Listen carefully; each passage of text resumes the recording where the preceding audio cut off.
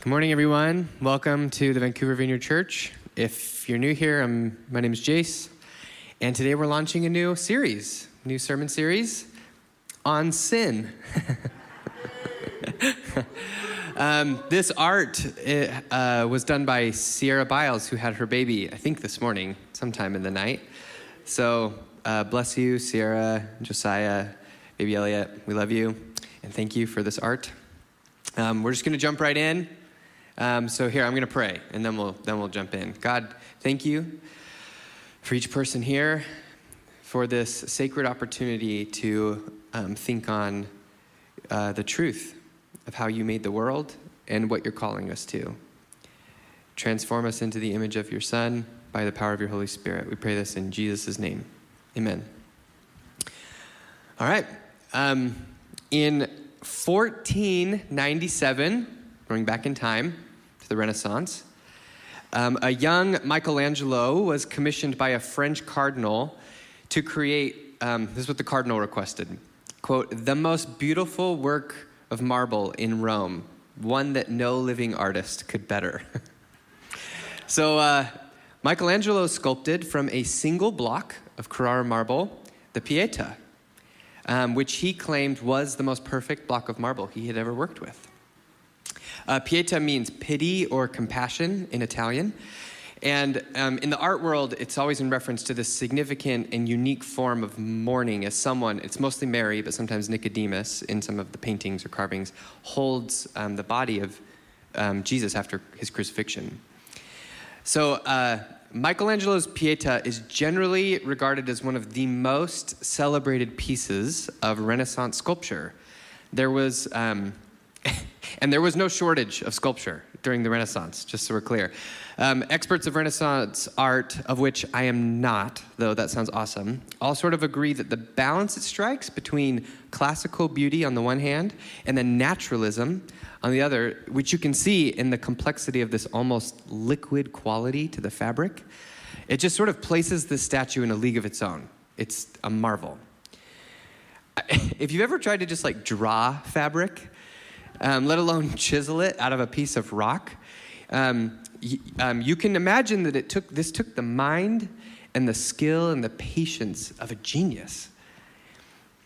And so a couple more things. He carved Mary to be incredibly beautiful and young, sort of like this like eternal youthful look, to signify that God was the source of true beauty, and in this moment she's the closest to God.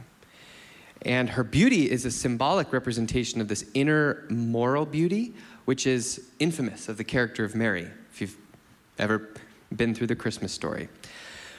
So Michelangelo was proud of this work, and it's actually the only sculpture he ever signed, and he did a lot of sculptures.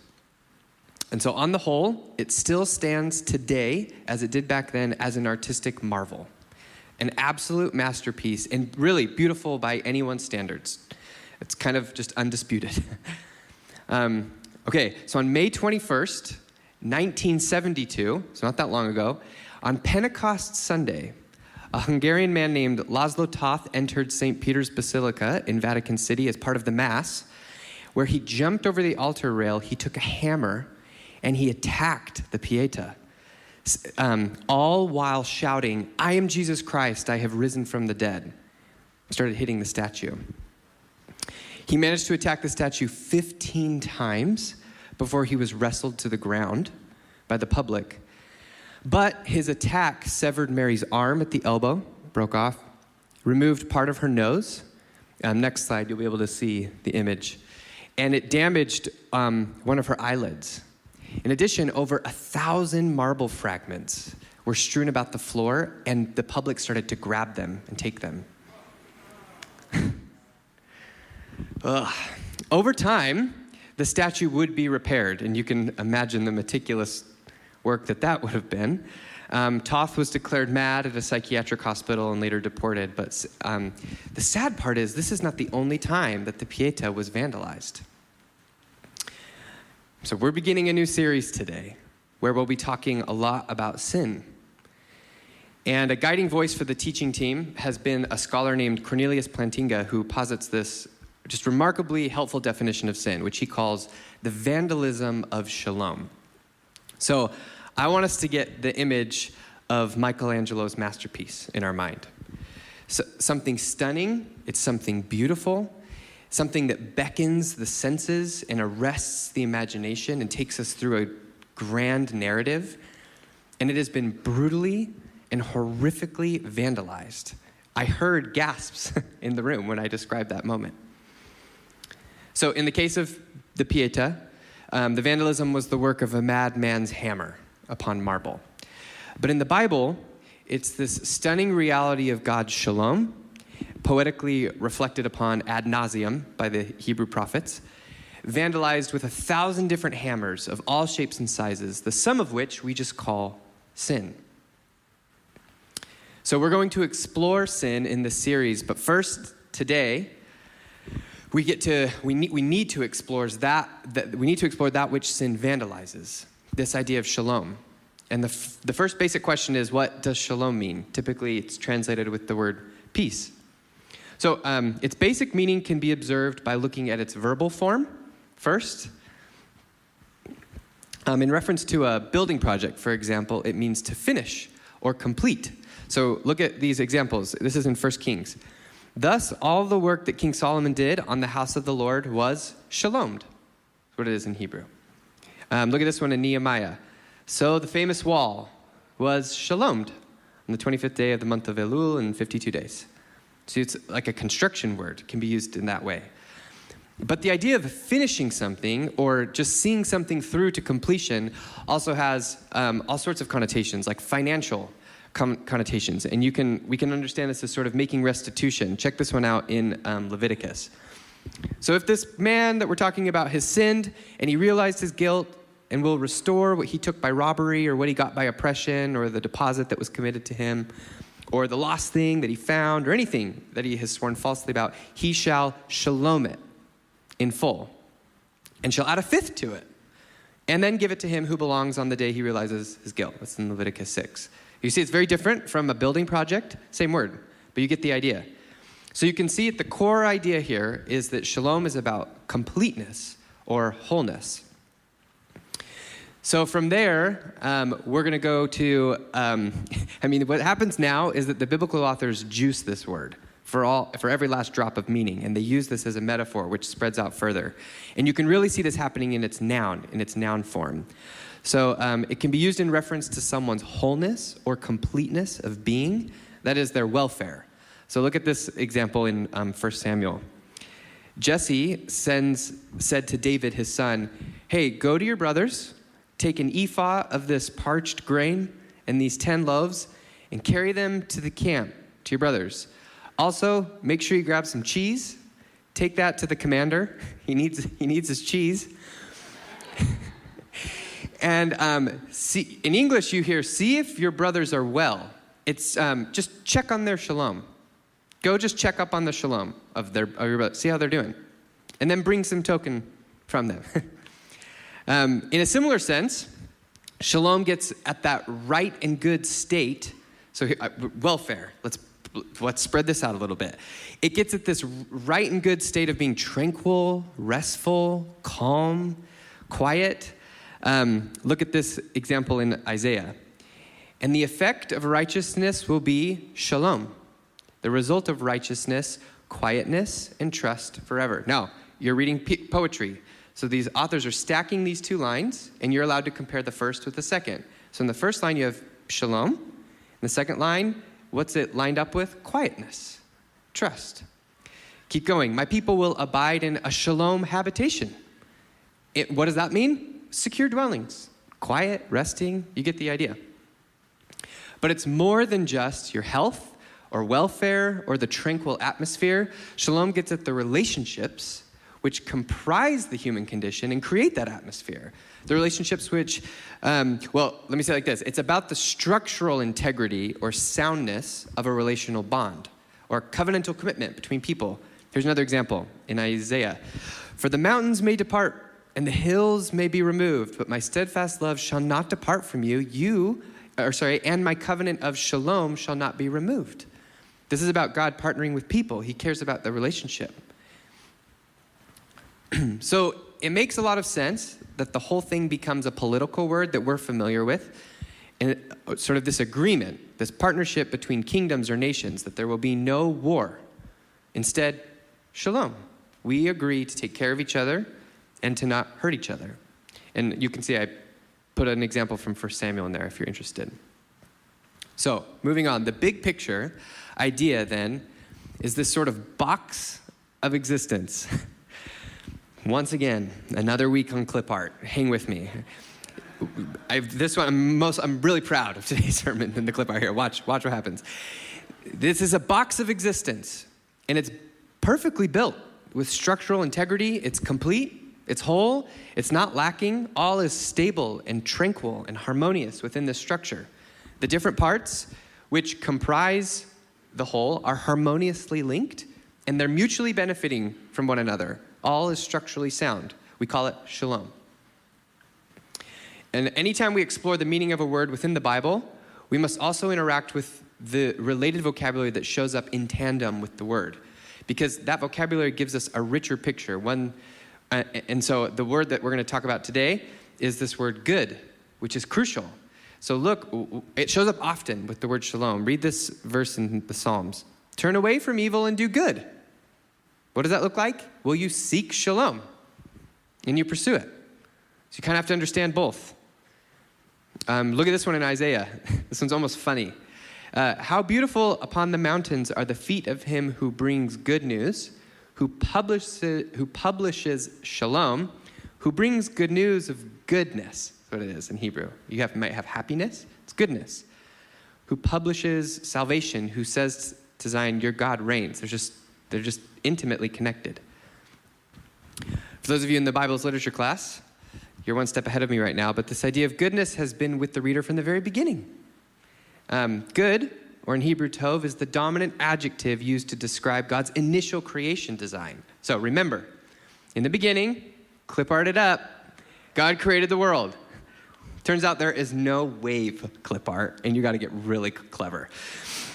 Okay, God created the world, and built into this world were these connection points, these relational dynamics. God makes humans in his likeness, and they trust him, and the integrity of that relationship between God and humans is mysteriously mirrored in this unique relationship they have with one another. And of course, together they image that first relationship, God's ruling, by being creatively authoritative in the world, taking up their commission to rule, and by gardening, building families and communities and culture, etc. And so the point here is that God saw this ordered existence he set up, and he said, it's good. Which is not to say that the creation had made any morally good choice at that point. Hadn't done anything exactly yet. It's that it was intrinsically delightful to its creator and was completely and utterly poised for the flourishing of life. When something is good, that means it is set up for and ripe for the flourishing of life. It is ordered. It is right. And now life can exist and regenerate and flourish. Flourishing just being that all things are in right relationship and mutually benefiting, creative, regenerative potential. So big picture. When the Bible wants to tell you something about God, in the beginning, it portrays him as a very wise judge who has ordered out a beautiful existence for life to flourish and has determined already what is good. And here it is. Humans in right relationship with him, right relationship with each other, and right relationship with the world, tov. So, you can see how in the biblical imagination there is this overlap between trusting God, God's judgment of what's good, that is, that which contributes to the flourishing of life, and then what shalom is. Shalom is the completeness and wholeness of it all, the structural integrity of the way things ought to be, the way God designed it. Yeah? It's all about the clip art. Look how clear it is. I know. Okay, so Cornelius Plantinga, the guy I mentioned, whose book, Not the Way It's Supposed to Be, which is a book we're going to be pulling a lot from, enter in at your own risk, but I highly recommend entering in. He describes shalom in this way. It's universal flourishing, wholeness, and delight. a rich state of affairs in which natural needs are satisfied and natural gifts fruitfully employed. A state of affairs that inspires joyful wonder at its creator and savior as its creator and savior opens doors and welcomes the creatures in whom he delights. Shalom, in other words, here we go, is the way things ought to be. That box. So, the details of what things ought to look like may vary a bit depending on who you are. If you're a Hebrew prophet, you gravitate towards images like the mountains will flow with wine, which is like neither here nor there for me. I don't really care. And that might not be your first image of what universal flourishing or wholeness or delight looks like. But the point is that when the Bible casts vision for shalom, often poetically, it's tapping into this intrinsic awareness present in all of us. We all possess, in one way or another, a sense that something is off. Something is off about our world, and we can imagine a world where things are as they ought to be. So I'm going to read a long quote. Don't be scared. Don't be scared. There's a point to it. Plantinga, he casts a general, but watch this, a tantalizing vision for this. And I want you to just pay attention to what happens to your senses here. He says, we all desire a world with strong marriages and secure children.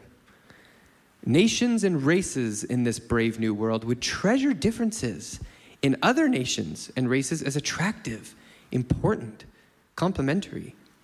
In the process of making decisions, men would defer to women and women to men until a crisis arose. And then with good humor all around, the person more naturally competent in the area of the crisis would resolve it to the satisfaction and pleasure of both. Can you imagine?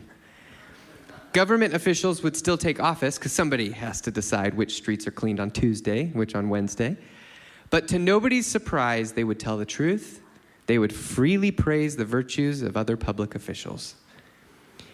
Intercontinental ballistic missile silos would be converted into training tanks for scuba divers. Newspapers would be filled with well-written accounts of acts of great moral beauty. And at the end of the day, people on their porches would read these and savor them and call to each other about them. And above all, God would preside in the unspeakable beauty for which human beings long and in the mystery of holiness that draws human worship like a magnet. In turn, each human being would reflect and color the light of God's presence out of the inimitable resources of his or her own character and essence. It's just like a hot tub of vision casting.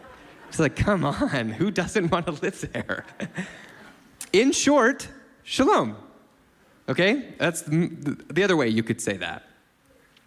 So he's casting vision for shalom in a way that sparks the modern imagination, in the same way that the Hebrew prophets were able to get the job done when they talk about mountains and wine dripping, which, again, might be your thing. So two things happen, I find, simultaneously when you let yourself be swept up in this vision. The first is you can feel, at least I can, your spirit like lift up. Your imagination starts to spark, and your soul alights with wonder as you visualize what could be. And deep down in your soul, a conviction maybe even starts to form as you float into that vision that it's actually the way things ought to be. But a second thing happens as your imagination begins to fire. As this vision of shalom lifts you up and draws you in, you can't help but look down at the mess in which you were just standing and say with sort of newfound horror, oh, that's not the way it's supposed to be down there. That's horrible. That down there, that's disgusting, it's depressing, it's wrong, it's ugly and tragic like vandalism on the Pieta. That, church, is sin. And that's what we're talking about for a few weeks. Sin is it's one of those tricky words that comes with all sorts of baggage, depending on your religious or non-religious background. Sin, iniquity, transgression, these are all biblical vocabulary words aimed at addressing the messed up world we live in, and in particular, how humanity is responsible for part of that. So to sin is classically to miss the mark. To transgress is to sort of break relational trust, and then iniquity sort of deals with that crooked behavior. And our plan is to explore this sort of generally and to varying degrees of depth as the weeks go on. But for our purposes today, I want to offer you a much broader definition which aims to step back, look at the grand picture. While the Bible will explore at great detail and nuance countless stories of the ways in which people find all sorts of creative ways to sin, there's always this larger story hanging in the background. God's good world is no longer good because humans are behaving in ways they ought not to behave. Therefore, we have found Plantinga's definition very helpful as we move forward. Sin, broadly speaking, is that which disrupts, breaks, or vandalizes shalom. So recall with me. Shalom, structural integrity, the wholeness, soundness of the created order, all is good, right, flourishing. But any form of behavior which damages the integrity of the structure, which vandalizes the beauty of the created order, is not the ideal. It's not what should have happened. So here we go. Think with me on the infamous story where the good world of God is first corrupted. You'll recall in Genesis 3, the humans are joined by another personality, the crafty little serpent. And the conversation he strikes up with Eve is aimed at questioning one key thing. Did God really say not to eat from any tree? In other words, the serpent is asking them to question the judgment of their creator. Did God really say this? Surely he's not telling you everything. And so we're invited in that moment as readers of the story to contemplate the implications of this. What happens when the core stabilizing relationship, God's relationship to humans, weakens, breaks, falls apart? What happens when humans don't trust God? The whole thing, which was previously complete, a beautifully ordered world of right, good relationships, it now suddenly crumbles. There's no longer structural integrity of the whole. You get it? The beauty of shalom has been vandalized. And so we address sin in the church then, not to be judgmental. This isn't to heap unwarranted guilt or shame. And let me just say, as part of the leadership of this church, we're so sorry if your experience with pastors and preachers and churches has just been horrible. Just nothing but shame and guilt. That is not why we want to talk about sin. We address sin because we believe it shatters and vandalizes something beautiful. It threatens the health of ourselves and our community. So perhaps the idea of spending a season of our preaching calendar talking about sin doesn't thrill you, and certainly to a degree, I'm totally with you. But I'm also convinced that if we are trepidatious moving into conversations about sin, it's simply because, and it's okay, but it's just simply because we've forgotten the good context from which it emerges, or rather, the good context which it's vandalizing. Sin is important to talk about not because we like to talk about sin, but because we sense the Spirit of God elevating and sharpening our community's imagination for shalom. And we're starting to develop, in turn, a keener eye for that which doesn't belong in shalom. So God's good rule, his shalom, his way, his truth, his life, that is what we've been swept up with. And the further we're ushered into the palace, the more painfully we're becoming aware of that mud on our shoes. And it's not just about beauty or even purity. It's about health and welfare, wholeness, the flourishing of life. So as we kind of got to find a place to land here, we're going to just take a few minutes to contemplate another illustration.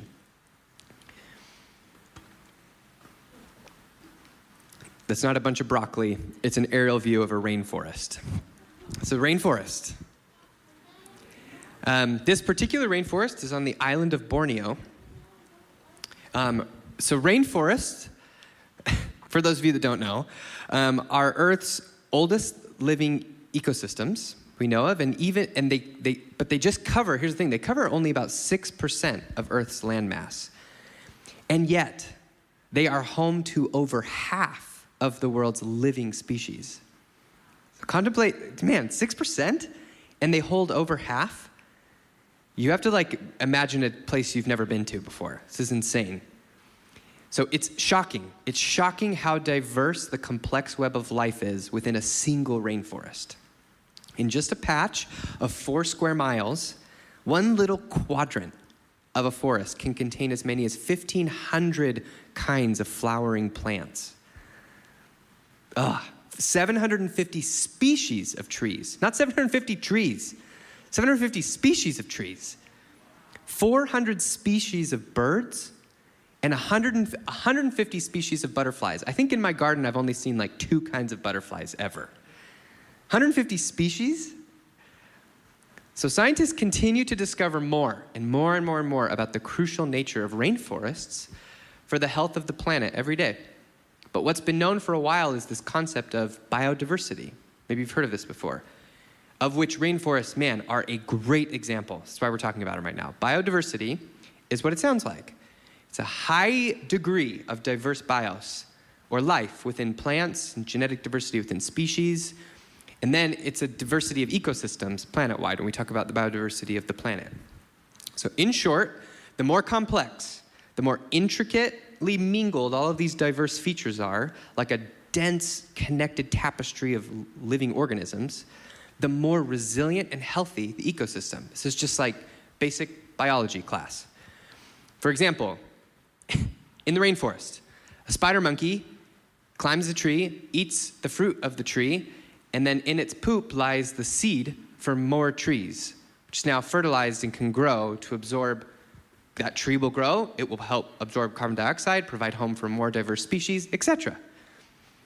Now, in a rainforest, if a spider monkey dies, there is a vast amount of species warming the bench, ready to eat the fruit and spread the tree, because there's biodiversity. Or if a certain disease comes in and ravages a specific kind of tree, then what you want is for that species of tree to have diversified itself enough genetically within the ecosystem so as the disease comes, it's able to attack it and overcome it. The more diverse life you have, the stronger the ecosystem is because you covered those blind spots. You create this net of support. Does that make sense? You with me? Biodiversity. Okay, great. So in our own gardens, whether on our apartment balcony or in our backyards, this is not my garden. I wish this was my garden. Holy smokes, it just makes me salivate. It's so stunning. The more diversity we incorporate, the stronger the miniature ecosystem. So you can spray your aphids on your lupins. That's fine, no judgment. Or you can introduce ladybugs, which will come in and eat the aphids and provide extra diversity within your little miniature ecosystem. And then it's a rabbit trail and you're spending too much at Shorty's nursery than you should. But you create a healthy garden. You create a healthy garden where everything protects everything. So on the flip side, though, it goes without saying that an ecosystem is made weak, hear me, when it is robbed of biodiversity, or if really important organisms die out. These are called keystone organisms. In the ecosystem of the coral reef, for example, you guys did not know that you were going to be watching Planet Earth this morning, but come on, this is God's creation, just appreciate it. In the ecosystem of a coral reef, for example, the coral is the keystone organism. It's not the same as a spider monkey in the rainforest. If the coral dies, the enormous population of diverse life it supports goes into panic mode. This is called habitat fragmentation. And raw facts on the table, it's often caused by humans being poor stewards of God's creation. So I'm not going to segue into an environmental soapbox here, though I think Christians should just be first in line to care about God's beautiful world. But here's the image I want to leave you with. To sin, to perpetuate systems of sin, is not just to vandalize something beautiful. It's not just something you do to yourself. It's to break the structural integrity of the whole, to fragment the good design of the habitat, the place we all live. It's to poison the coral. Shalom is broken in our sin. And it's like watching the bleaching and deadening of parts of the coral reef in Australia, which has lost more than half its coral since 1995. The whole has been compromised because of human sin, by the way. So this is a picture of sin within a community or a family, and we've all experienced this. Some sins have like a more immediate or more overtly sinister effect on the community than others, but all eventually act as a sort of rot to the larger ecosystem. When we don't deal with our sin, we eventually, either unknowingly or knowingly, out of a place of woundedness or shame, sin against others. And that causes hurt and pain, which can become like the spread of a disease. And when that happens to, say, a pastor or key members of a leadership team, it's been known to crumble a church. It's the coral reef. And when that happens in places of, say, political power, it's been known to start wars and to crumble communities and bring death to thousands and ruin nations. The Apostle Paul draws on a different metaphor to make the exact same point, but it's kind of the same metaphor. Watch. When addressing sin within the Corinthian church, this is what he says. Don't you guys know that your body is a temple of the Holy Spirit who is in you, whom you have from God, and that you're not your own? Do you know you don't belong to yourself anymore? You've been bought with a price. Therefore, glorify God in your body. Here, Paul uses the image of a temple, which, come on, itself is a giant symbol of the shalom of the Garden of Eden ecosystem. You, as an individual, are like a tiny temple who houses the Holy Spirit, which means your body houses more than just you. Therefore, address your sin, because as long as it's there, you won't function to your fullest little temple self. It's not going to work. But also, as Peter and Paul both note later on, we're all stones making up the larger temple of God. The temple imagery works both ways, corporately and individually. We are God's priestly biodiversity. He dwells in us as individual temples. But the church, the body of Christ, is this true temple where heaven and earth meet, the body of Christ. And here, all things are being connected and reconciled under Christ, as he does this thing, this great cosmic enterprise known as his shalom over all creation again, whatever this is that we're a part of, the new heavens and the new earth. And so sin is vandalism to this. That's just what it is. It's the rot to this plan for flourishing. So here's what I think God has for us as we move forward. Starting today, there's an invitation for us as a community and also for us as individuals to reflect once more upon sin. And sin is only worth talking about if we can understand it as vandalism to something beautiful, the thing really worth our focus and attention. So there's an invitation for us this morning to let down our guard. And I know this is sensitive. Like I don't say this lightly, but there is an invitation to let down our guard, to be willing to talk about sin and pray through it with each other, because we believe afresh that maybe God wants to deal with it so that we can step into shalom. And that's very different from we just think we're going to get in trouble or something. And so I think God is doing two things simultaneously in our midst. He's both widening our imaginations for the true and the good and the beautiful. And at the same time, he's allowing all that vandalizes that shalom to leave an increasingly bitter taste in our mouths. We've brushed our teeth in his presence, and now suddenly that cherry popsicle, which isn't good for us anyways, really tastes bad. So don't go away over the next several weeks. Don't run. Walk with us. Be brave. And shalom over you as you courageously begin to examine your lives once more, knowing that God means for thriving rainforests, literally and metaphorically. And he means for masterful works of art in our own lives. He means for the flourishing of life. I believe that. And sometimes there are weeks when it's hard to believe that. But that's when you walk by faith with each other and you believe, no, he means for shalom. His heart is shalom, and he wants us to see the way it's been vandalized and believe that that is not the way it's supposed to be. And to pray once more, bring your kingdom here on earth as it is in heaven, where it is as it ought to be.